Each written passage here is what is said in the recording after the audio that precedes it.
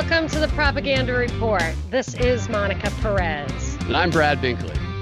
Our guest today is a musical artist and libertarian who crosses genres, busts economic paradigms, and defies propaganda pressure. A thoughtful, honest, and fearless performer, podcaster, and so much more. It is a privilege to have with us today the great Eric July. Welcome, Eric. Oh, thank you so much. That introduction was lovely. I appreciate that so much. But most definitely, I'm glad to be here. Well, we really appreciate your time. And I wanted to first, this is a question some people I really want to know the answer to, which is you're obviously a free thinker, and I'm thinking you've always been that way. But when I read your bio and some of the things that you've said, that you weren't always a libertarian. And I guess for me, libertarian goes hand in hand with pulling back the curtain a little bit, seeing some truth that other people don't see.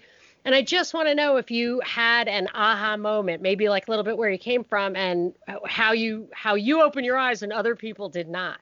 Yeah, it's a great question. And I tell the story all the time about how, of course, I grew up a leftist. I'm not I don't keep that a secret or anything. I grew up a hardcore leftist, and I was still stuck in this like racial kind of box of nonsense. And I remember entering college. I went to the University of Memphis directly out of high school. And I went down this sort of rabbit hole of economics, right? And at the time, I was still stuck in this racial box, and I wanted to know about the black economist, of course. And thank God I came across the likes of both Thomas Sowell as well as Dr. Walter E. Williams. And it completely changed my life.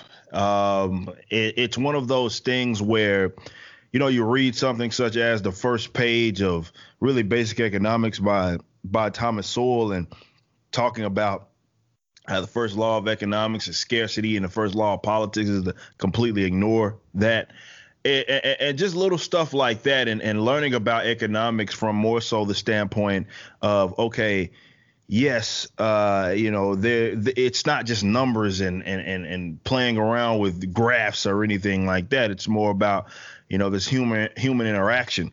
And obviously that sent me down the rabbit hole of the Chicago school and then going to Austrian. And once I hit Rothbard, there was no turning around from that. You went the full Rothbard. Yeah, I went full Rothbard. It was never there was really not that long of a grace period at all of me discovering that stuff. Because when I say I went down a rabbit hole, I was like obsessed with this stuff and wanting to know more about how the world worked from an economic standpoint, and learning about some of the other the more often with the Hayek turns in the Rothbard and all of that. And it's just, I learned so much in that short period of time. And it's one of those things, it's like Thomas Sowell does, for example, a great job of explaining the world that way, and just how it can just click right there, because he didn't attempt to explain economics in a way of using numbers and graphs and stuff like that. It was more of a way of what anybody could in a way that anybody could digest it. And like I said, one thing led to another, and here I am.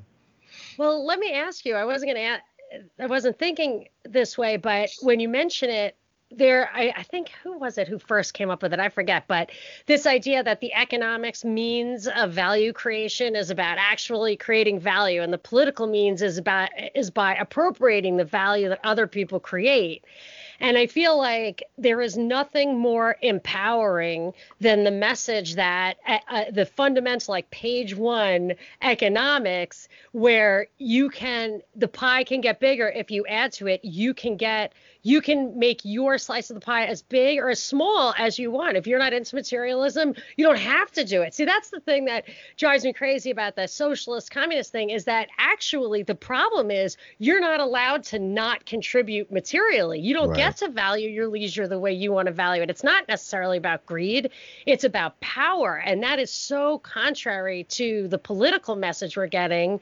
And I feel like if there is a lever that is important in the racial politics, and I don't mean like real racial politics, I mean exploiting race for politics. Right. It's a fundamental disempowerment. So people cannot really understand that message and keep the political structure in place the way it is.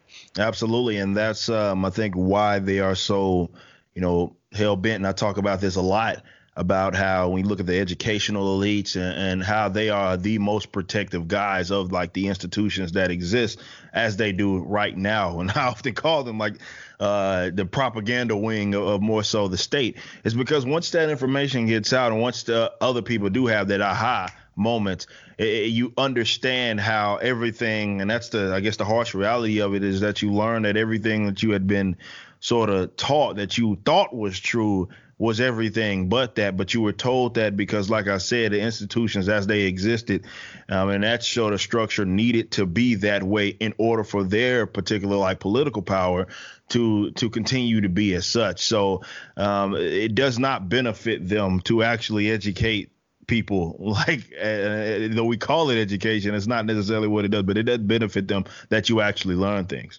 But how do so few people bust through that thinking? And I think this way about truth too, just generally, not just libertarian freedom and that truth, but the propaganda stuff, that truth. Amazingly few people can bust through that. And I have to believe, and this is when I want to kind of ask you about some of your entertainment experiences, I have to believe that it's just, or in my experience, when I had a radio show, it was my peers who, out of concern for me, wanted me not to go crazy, and say crazy stuff. And I'm like, but I have proof. I can show you that this is the way it happened. But that was just me being crazy. Like, don't go there. Just don't do that. And how do you, the way it happened to me is that I had a call-in show and I was reporting on the Boston Marathon bombing. And I was really paranoid about being embarrassed when people would, I hated reading the news and everybody, like even the callers, knew more than I knew. So I would like over prep. And I looked into it and I was like, oh my gosh, like these details don't add up. And people did pressure me to kind of keep that stuff under my hat, but I just couldn't because I was preparing for that kind of interaction. But I would never have opened my eyes to that if I hadn't been under that kind of public pressure. Whereas I think a lot of people still don't open their eyes. So what made you different? Yeah, I mean, I've always been a stubborn person, believe it or not. Like, I mean, my mother will attest to that for sure. And I was always stubborn in that I did things because I wanted to do things for better and absolutely for the worse more often than not. But that helps, when doing that. But, I was unhappy definitely as a musician to just toe the line because I don't feel like that's what artistry is about. As an entertainer, that's not what it's about. It is about legitimate expression, not just expressing the way that people want you to be. And I got the same exact pushback when I started. I was in an old band. That band still's going on.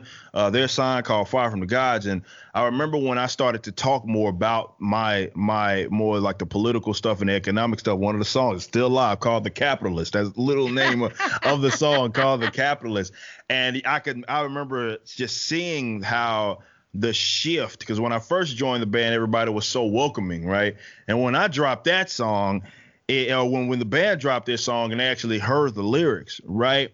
The attitude seemed to just completely change with that community out there in Austin, Texas, and them feeling some kind of way. That ended up obviously me leaving and forming the band that I have now. And the whole point of Backwards, our band now, was we knew what we were getting ourselves into.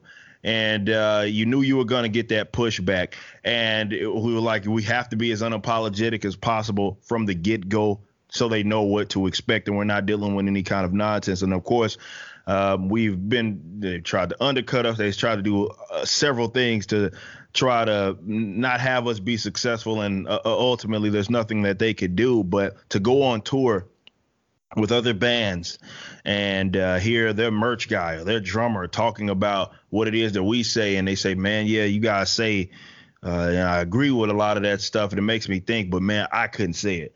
Or if we did say it, they look at the consequences that they would have. And that's kind of what it is, I believe, with really the vast majority of different subcultures, that a lot of people hold the positions that are more politically or socially expedient because it comes with a set of I mean, maybe even often they don't even believe what it is that they claim to believe in. It's just convenient, right? It's convenient. And that's how they've always thought. It's easy for them. They say the same things that are acceptable.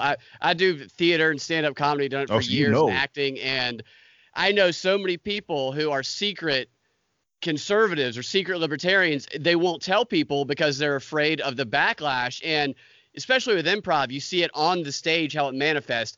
Half the scenes are about how much people hate Trump, and other people. I've been in a scene before where I can't even remember what I was saying, but somebody came up and entered the scene unnecessarily as a Vox News character to call out what they perceived to be like misinformation within the scene. And of course I started calling that person a Nazi the rest of the scene, if we're going to play that game. Yeah. But do you find that it's hard to, I'm assuming you guys are doing it yourself, booking your stuff, but do you find any pushback on? No, hands down. I mean, that's what I mean when I say undercut, is that, we've been passed up for tours, big tours. There's one I won't name. Maybe you can connect the dots because I don't want to put them on too much blast. But there was one big tour that is no longer around now. You probably can guess this in our genre, metalcore, doing the hardcore stuff. And that because my position on Planned Parenthood, and being, I didn't want obviously them being funded by the state, that position alone got us passed up. Now, keep in mind that though we're a band, we're more of the mid tier. We still dropped an album, our album backwards. Veracity was the name of the album.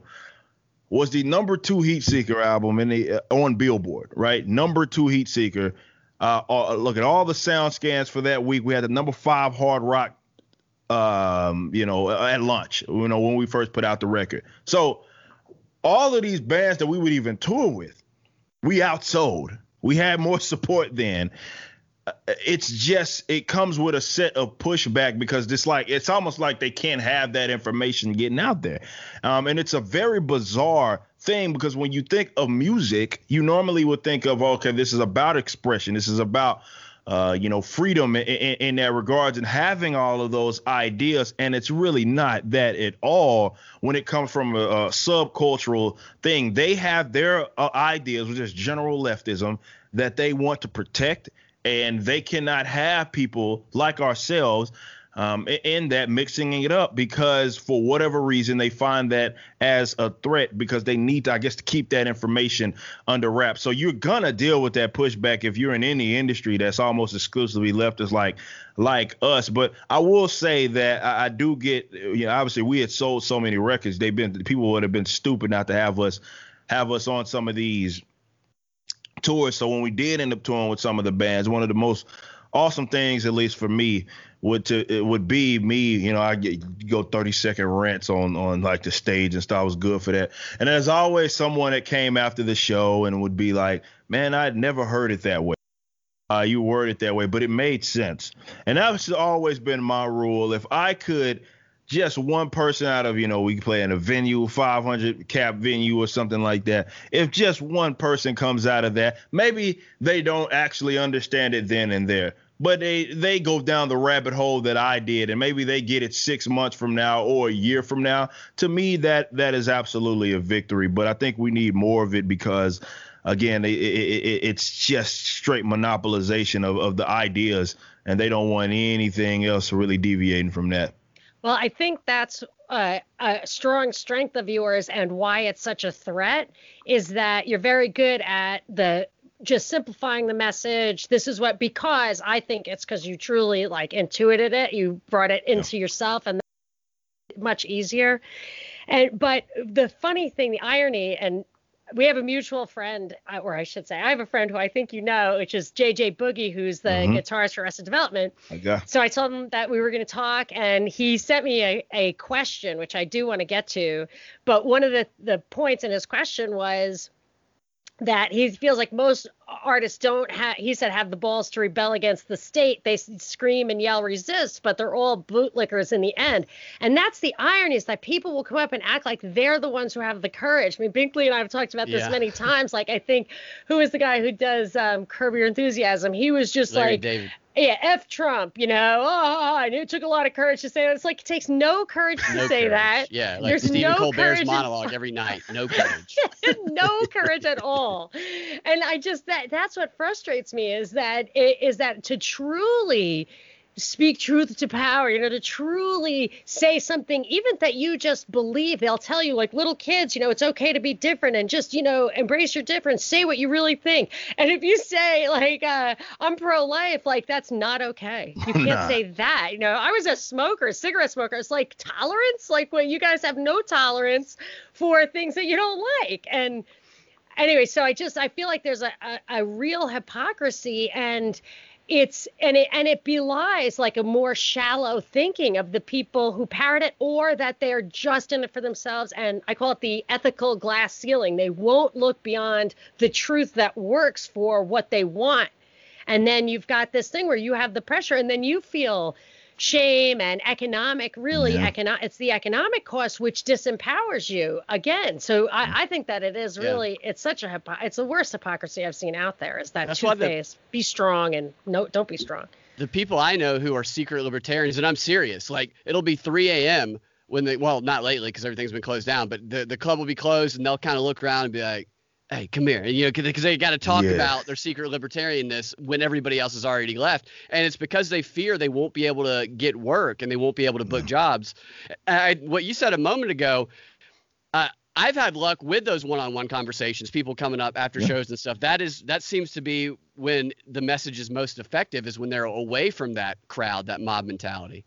Absolutely. No, I 100% agree to you with that point, because mainly what it is that I look at like what I do, entertainment, no matter what it is, I look at it like it's this sort of communicative barrier or communicative ice is what I always call it.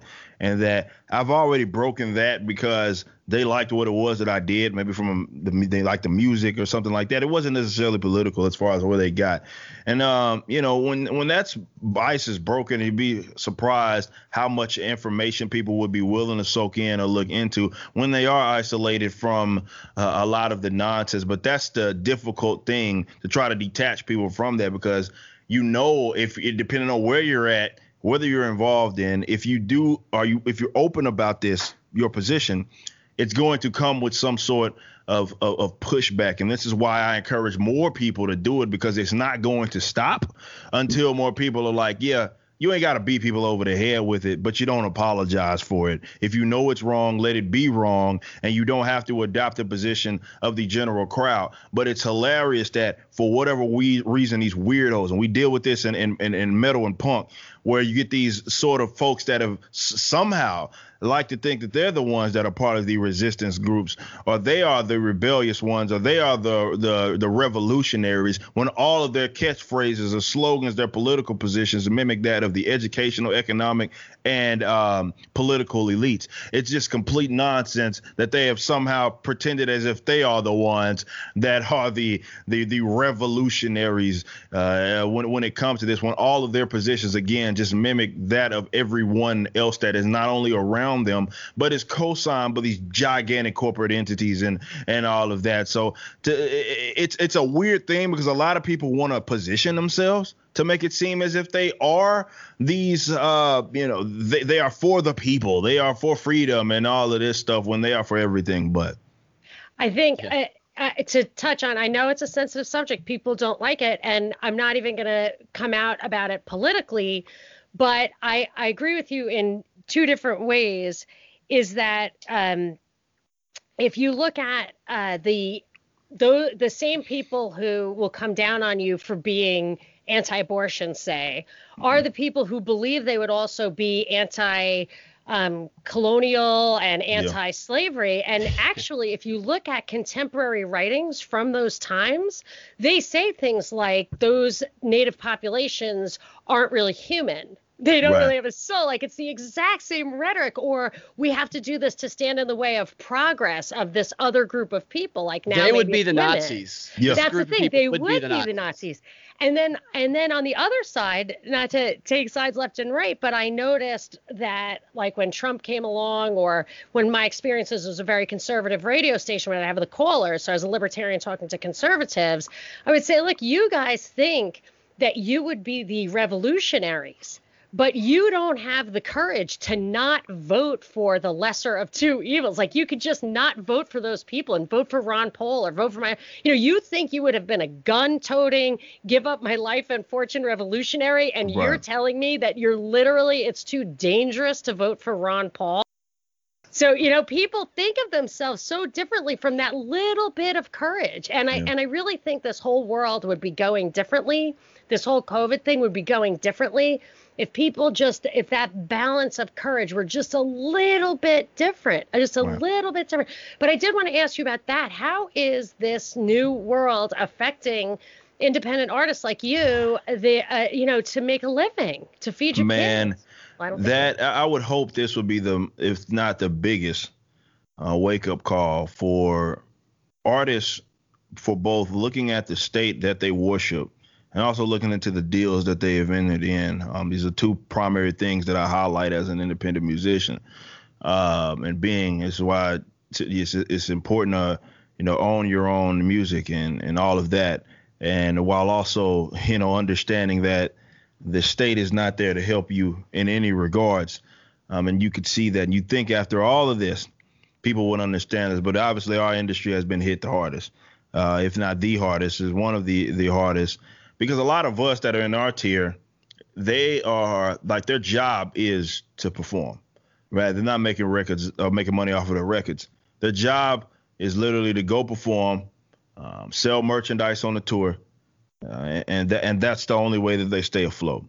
And that has been completely stripped away from so many different artists, and we don't even know what's going to be on the other side of this. Everybody keeps asking for album 2 for Backwards, and we plan to drop it this year, but we can't. It'd be real suicide to sit there and drop a second album without being able to get on the road. So it sucks, and thankfully, I'm in a position because of the millions of other things that I'm involved in, I was always going to be fine. But I can't say the same for a lot of people that, not necessarily my band members, but a lot of people that are in our genre. And it just sucks to see how this happens. And I've always have to create, just to let people know, to stop misspeaking rather, about who's stopping this from happening. People keep blaming the virus per se. And I'm like, it's not the virus. Your state, your government did that. And they are the ones that are making it essentially illegal for us to operate. A lot of venues are not getting on the other side of this. There is no, we can shut down for 7 months and then come back. They're gone. They hung it up for good. And it sucks for me to see that time and time again. It's like every week there's a new venue that we had performed at. And I'm saying they post some big post and they're like, man, we're done. Thanks for trying. We tried to do a little restaurant, giving to-go plates and stuff like that to stay afloat, but it's simply not working. So, good luck type of stuff. And when I constantly see that, I would think, if anything, the situation would have people question the government. But the problem is a lot of people don't see it that way. And looking at who is the actual problem, they, for whatever reason, think that the response was necessary. And they don't look at the fact, it's the government that is shutting us down and making it illegal for us to essentially do business. It ain't the virus. Yeah, and actually, I would hit it from both sides. One is they don't have the legal authority, even if it were the virus. But the virus itself, it isn't unequivocal science, or that's all you would ever see. But my husband's job is also in the business of live entertainment, and I'm super worried. I just have no idea where it's coming. I mean, I feel like I have a better grip on understanding how serious and long term this is, because I feel like there's something else afoot. A lot of the people we know are just waiting to find out when the vaccine is coming, and if people are staying home and wearing masks, and they're going to put an end to this. And I'm thinking, it's not about that. It's about something more fundamental. So I'm hunkering down. I don't see what the other side's going to be like. I'm worried about it. But I wondered if, so it could, there is a chance that it would benefit independent artists, middle tier artists, if those really big shows are no longer viable, or if big venues have to seat fewer people, or the smaller venues are the ones, I mean, then there could be like kind of an evening of the playing field. That is a possibility, which would be good. But I also worry that if it transitions kind of to where it's less touring that pays and more just have to release the stuff digitally, will that increase the censorship? Because they're now that everything has to go through a digital pipe, even this conversation, even if we were just friends now, that we would have a cocktail party over Zoom, you know? Yeah. So virtual concerts. They've been having virtual concerts. Yeah. It's I think that's the biggest question, is what's going to happen on the other side of this. Like, how much has the industries changed, or is it going to change as the market tries to? It may not be an actual return on what it was. At least I would never look at any situation like that anyway, just because I would hope these guys are assessing the situation and like, okay, you know, this happened and we were dead to rights. Is there any way that we can do that, try to apply some sort of fail-safe in the event that something like that happens? And then that goes to what deals are these guys jumping in, merch cuts and all of this sort of stuff. We may see a completely restructuring of the industry, which would be a positive thing.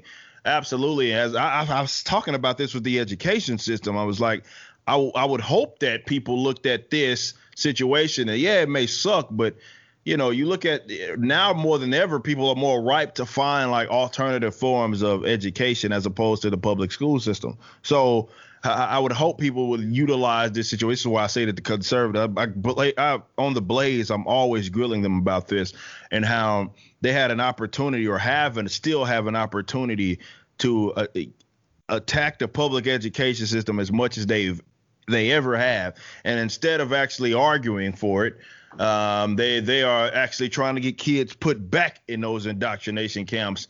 And it's like, man, you had an opportunity and you're blowing it right now by playing right into the left's hand in that regard. So I don't know what the music industry is going to do. It's going to do some sort of restructuring, but it's going to be dumb. I hate to be as blunt as this, but a lot of these artists are not smart people, man. And that's why they're in the bad deals that they're in. So for us, what we've had a lot of talk about is just looking at, because a lot of the stuff we had already done, but it's like, okay, what can we do to make sure that we're remaining afloat and take advantage of all of our opportunities to, in the event some crazy thing happens, we'll still be able to, this will be a lucrative sort of avenue. Yeah, I know there's been a lot of comedy shows where it's 80% less. They've cut capacity 80%, which a lot of the venues aren't that big anyway. Right. So that can get down to like 10, 15 people spaced out across the room. Part of doing comedy is that laughter bouncing off the room. Yeah. And I know that they've tried to do outdoor shows, which it hasn't gone, that well, because outdoor shows for comedy it's usually doesn't go that well. It doesn't work. And they're trying a lot of new things, and not much has seemed to be sticking yet. Well, the question JJ Boogie had is, do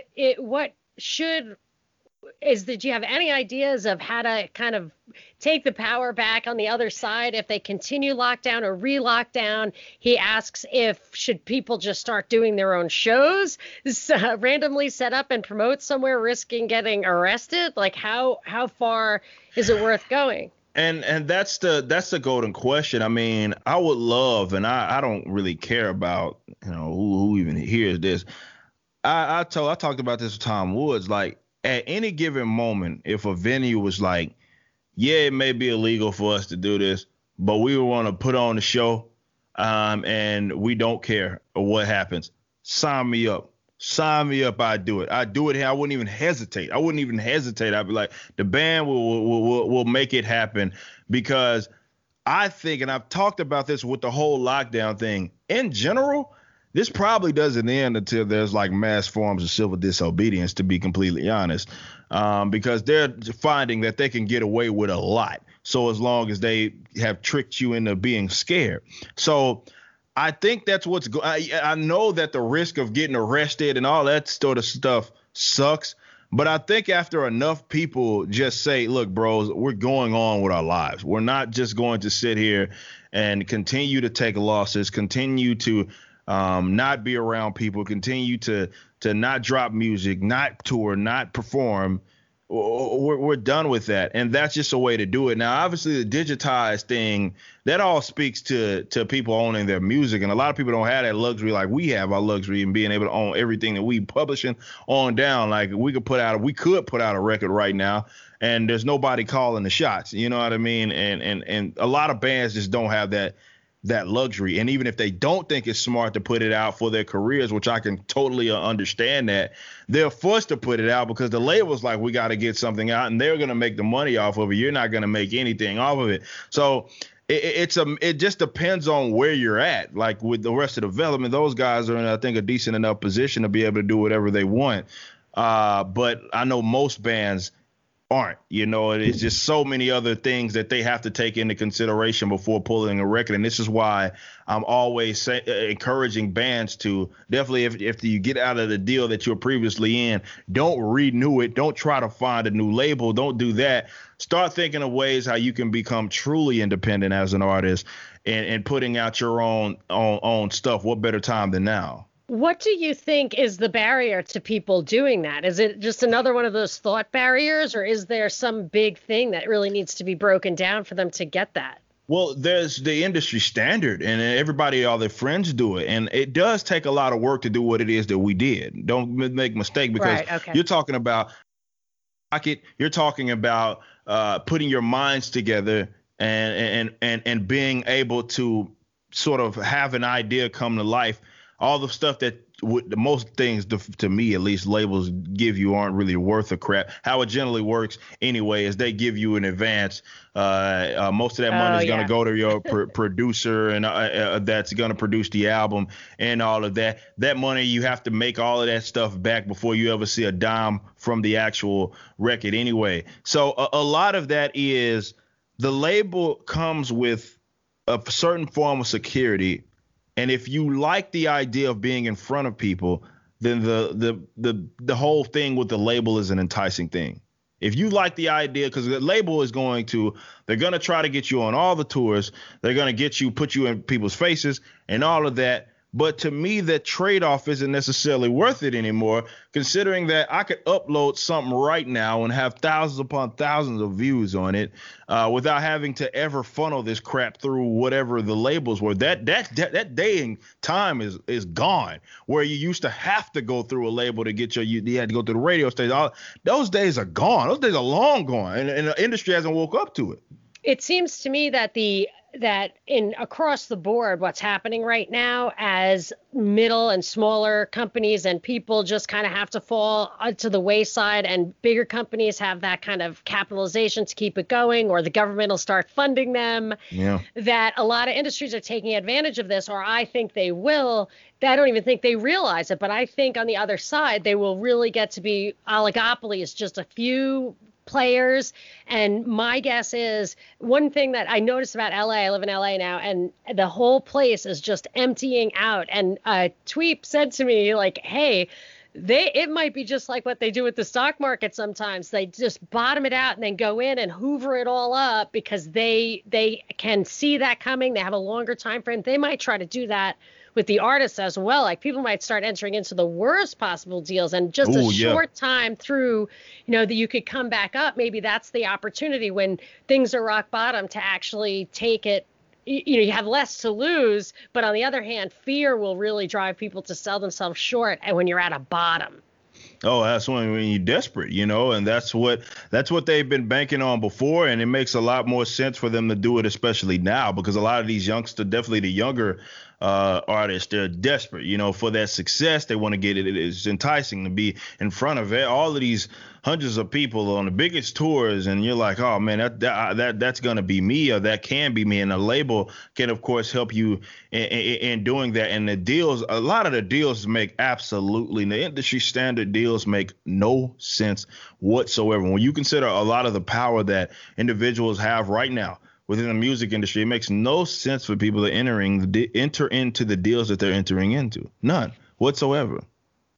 I know I know Binkley has another entertainment related question, but I just wanted one more political thing, and then I'll pass that off. So I see everything from the COVID to the pedophilia stuff for Q to the race BLM riot stuff. I see all of those things as addressing like real, genuine ills, social ills, psychological ills, or I should say exploiting genuine ills for political purposes without any basis whatsoever in trying to right those ills. Like if they could actually solve any of those problems, left or right, they wouldn't. Like abortion. Like I really don't think they would ever, that the Republicans want Roe versus Wade to be overturned, because then they don't get to say, we bring you $4 trillion deficits, but look, Amy Coney Barrett has a child who has Down syndrome, like I do. But, you know, they always use these things as political levers. And I see, for me, like this whole year has just been one massive exploitive psyop after another, I think, to usher in this great reset from the World Economic Forum. I don't know how far down the rabbit hole you go, but do you see things that way? I mean, I know you take a big picture view, and I wonder, do you see anything but that, but just naked politics? Well, that's the sort of the world we live in. And of course, the elites are a lot smarter than a lot of people give them credit for, because they know that they recognize that people are emotionally tied to some of these ideas, emotionally tied to and even if there's a slither of legitimacy to some of their gripes, it does not benefit them. As we was talking about earlier, it doesn't benefit them to solve the problems. Oh, definitely. I obviously hammer this home with the leftists, and that they want to keep you in this idea of oppression. They want you to because they cease to exist if your issues are solved. More specifically, if you can resolve your own personal issues through your own economic approaches, or even psychological, or you change something about you, and from an individual standpoint, you're able to move your world instead of having someone, Democrat or something, move your world for you. Can't have that. They don't want that, which is why they're always constantly perpetuating this sort of nonsense in which they want to have you stuck where it is that you are, so they can give legitimacy to their own power, right? Like, well, look at me. I'm here to save the day. And if you support me, I will give you this and all of these other things. And if that were to be solved, they would cease to exist as politicians, as leaders, as they call themselves, or whatever it is that they're doing. And they won't stop that, or they can't resolve the problem. They know they can't resolve the problem, but what they can do is gain political and social power, economic power off your own perceived, let's say, oppression or anything like that. They depend on the problem existing for their own existence. Bingo. Yeah, that's totally true. And I would say that they are smart, very smart, smarter than people give them credit. And I do think I start to sense that what you were saying, like people will get sick of the lockdown, take the power back if they push them that far. And I think they are so smart that they're starting to pull back on that right now. I'm a little bit afraid that they're going to switch from lockdowns to, they are building in Canada, for example, isolation facilities so that they can take people out of society instead of just locking down the entire thing. So I'm a little worried that they're just that clever. So I always try to stay one step ahead of it. But I think Binkley's going to bring us to a lighter place, right? Well, I don't know about that. Oh, really? Okay, sorry. I love your setup, by the way. You got Thank you. Appreciate that. It's great, man. I'm a huge. I like comic book movies, and I'm not a gamer. My friends are gamers. I just get on the headset and talk trash while they're playing. And I see the culture being changed, or attempts to change it, through some comic book films and even the games and stuff. I saw that you made a video about how to fix the Avengers games. I guess yesterday. Do you see this propaganda coming, like the changing of the culture coming through film and television? Oh, man, that's where they get all these youngsters at, man. Like youngsters and folks my age, and because. Definitely with gaming, right? It becomes it seems like every year, right? More billions of dollars are being pumped into this industry because more and more people are into it that were never into it before. But you're seeing that so much. A lot of my material is centered around pointing that out, this propaganda that's being pumped through all of these books and the game. Like freaking PlayStation 4 to like yesterday, I believe, came out with some stupid Black Lives Matter theme, right? Like that's how I couldn't even play last year's FIFA without me getting some stupid message that said Black Lives Matter. And I was like, what? I'm not playing this for this garbage. Like I play this to get away from all of this trash. Yeah, but I mean, they put Kaepernick in Madden. Yeah, exactly. Yeah, they put Kaepernick in Madden as another one. Yeah, it's like they absolutely are going to use this for political purpose, for social purpose. We talked about this on my channel. I mean, time and time again, how we're seeing more and more examples of this, and it's making for bad art. It's making for bad entertainment. Let's be completely honest. Completely. You know, because what happens is the political theme or social theme overshadows the actual talent. So what they're doing is they're like, okay, I want to make this social statement, right? So I'm going to just spread it all over your face, like in the book or in this movie or something of that nature. And it makes out for an awful movie, awful entertainment, awful game experience or story within the game. And they don't seem to realize that, which is hilarious because we saw this with Birds of Prey. Birds of Prey was a book that I was an absolute fan of. These fools go on the campaign trail talking about how this is supposed to be a feminist film is what they said that it was, and all of this stuff that obviously your core comic book audience probably isn't even that nonetheless. But they went around lecturing like this whole idea, like Ewan McGregor, he was obviously had a big role in it, and he was going around saying that's what it was. It was about trying to lecture men about this. It's like, I don't think people actually want to watch that. That garbage. I don't think that's what they're interested in. Obviously, the movie ended up flopping because of that. But they're spending millions of money, and what sucks is that when they do fail, because people are like, I don't want this. I don't want to consume this form of media.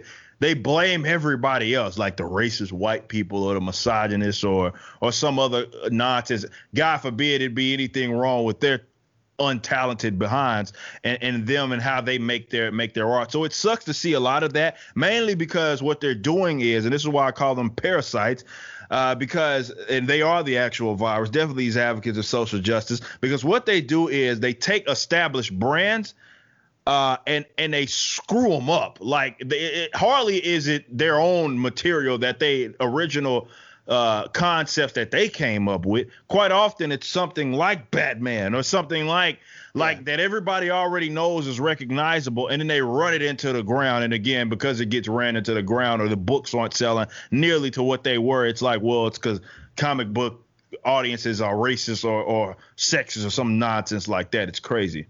I've noticed that they'll build up a great HBO show, whatever, you watch it for the first year or two, you get completely sucked in, and then it totally jumps the shark with a bunch of garbage, and you want to just like break the addiction, but you've been so sucked in that it takes you like a whole season to get over it. And I always wondered, is that they knew it was dying anyway and they decided to just like fire all their guns at once? But I don't think so. I think they build it up and make it good to suck you in and plant that stuff in your brain. It's like attaching a message to a celebrity that everybody likes. Is a comic book or a character that everybody already likes, and you know you're going to have that built-in audience, and so you can get them there, and then you can start feeding in the propaganda.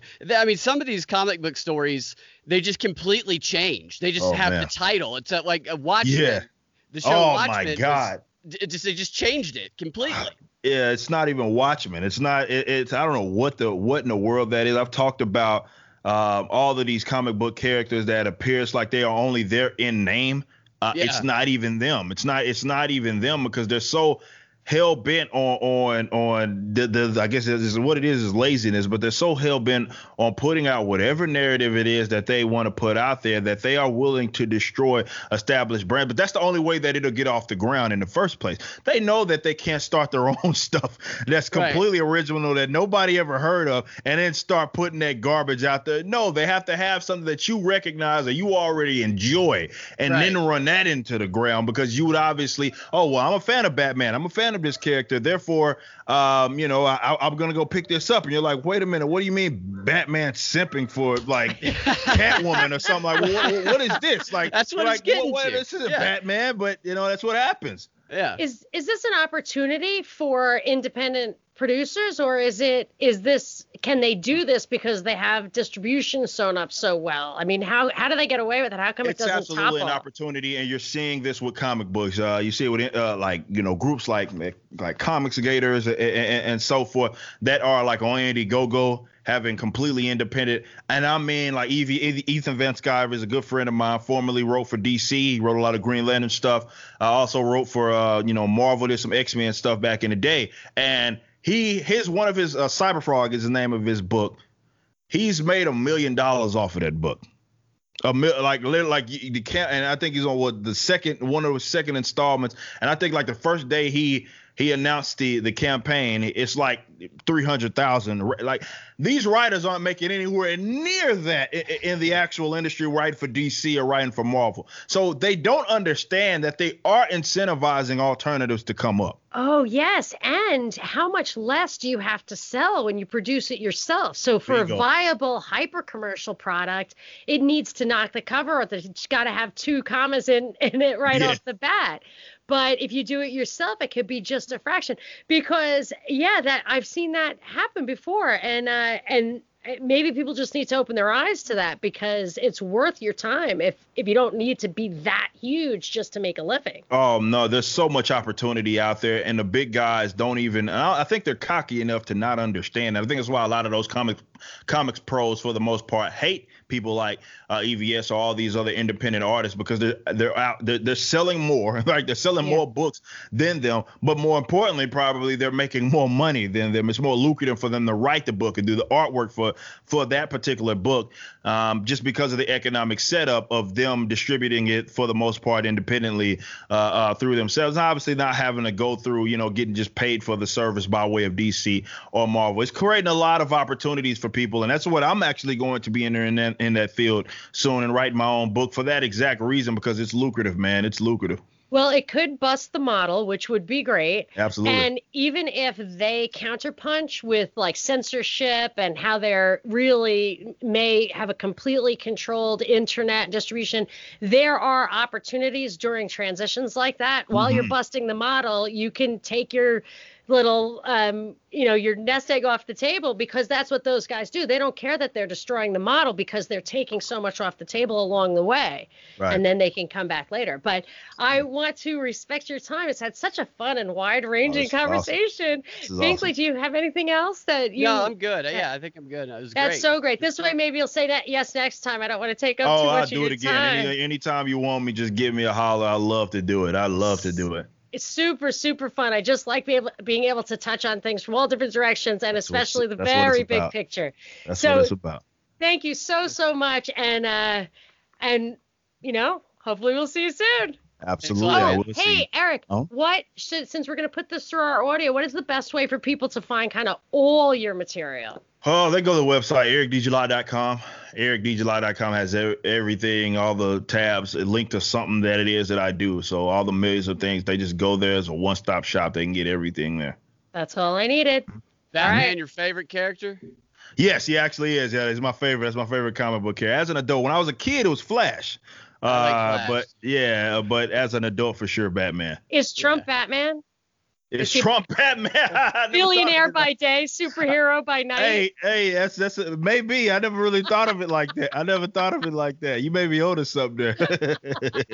Well, we'll talk about that next time. Yeah, let's do that. Thanks, guys.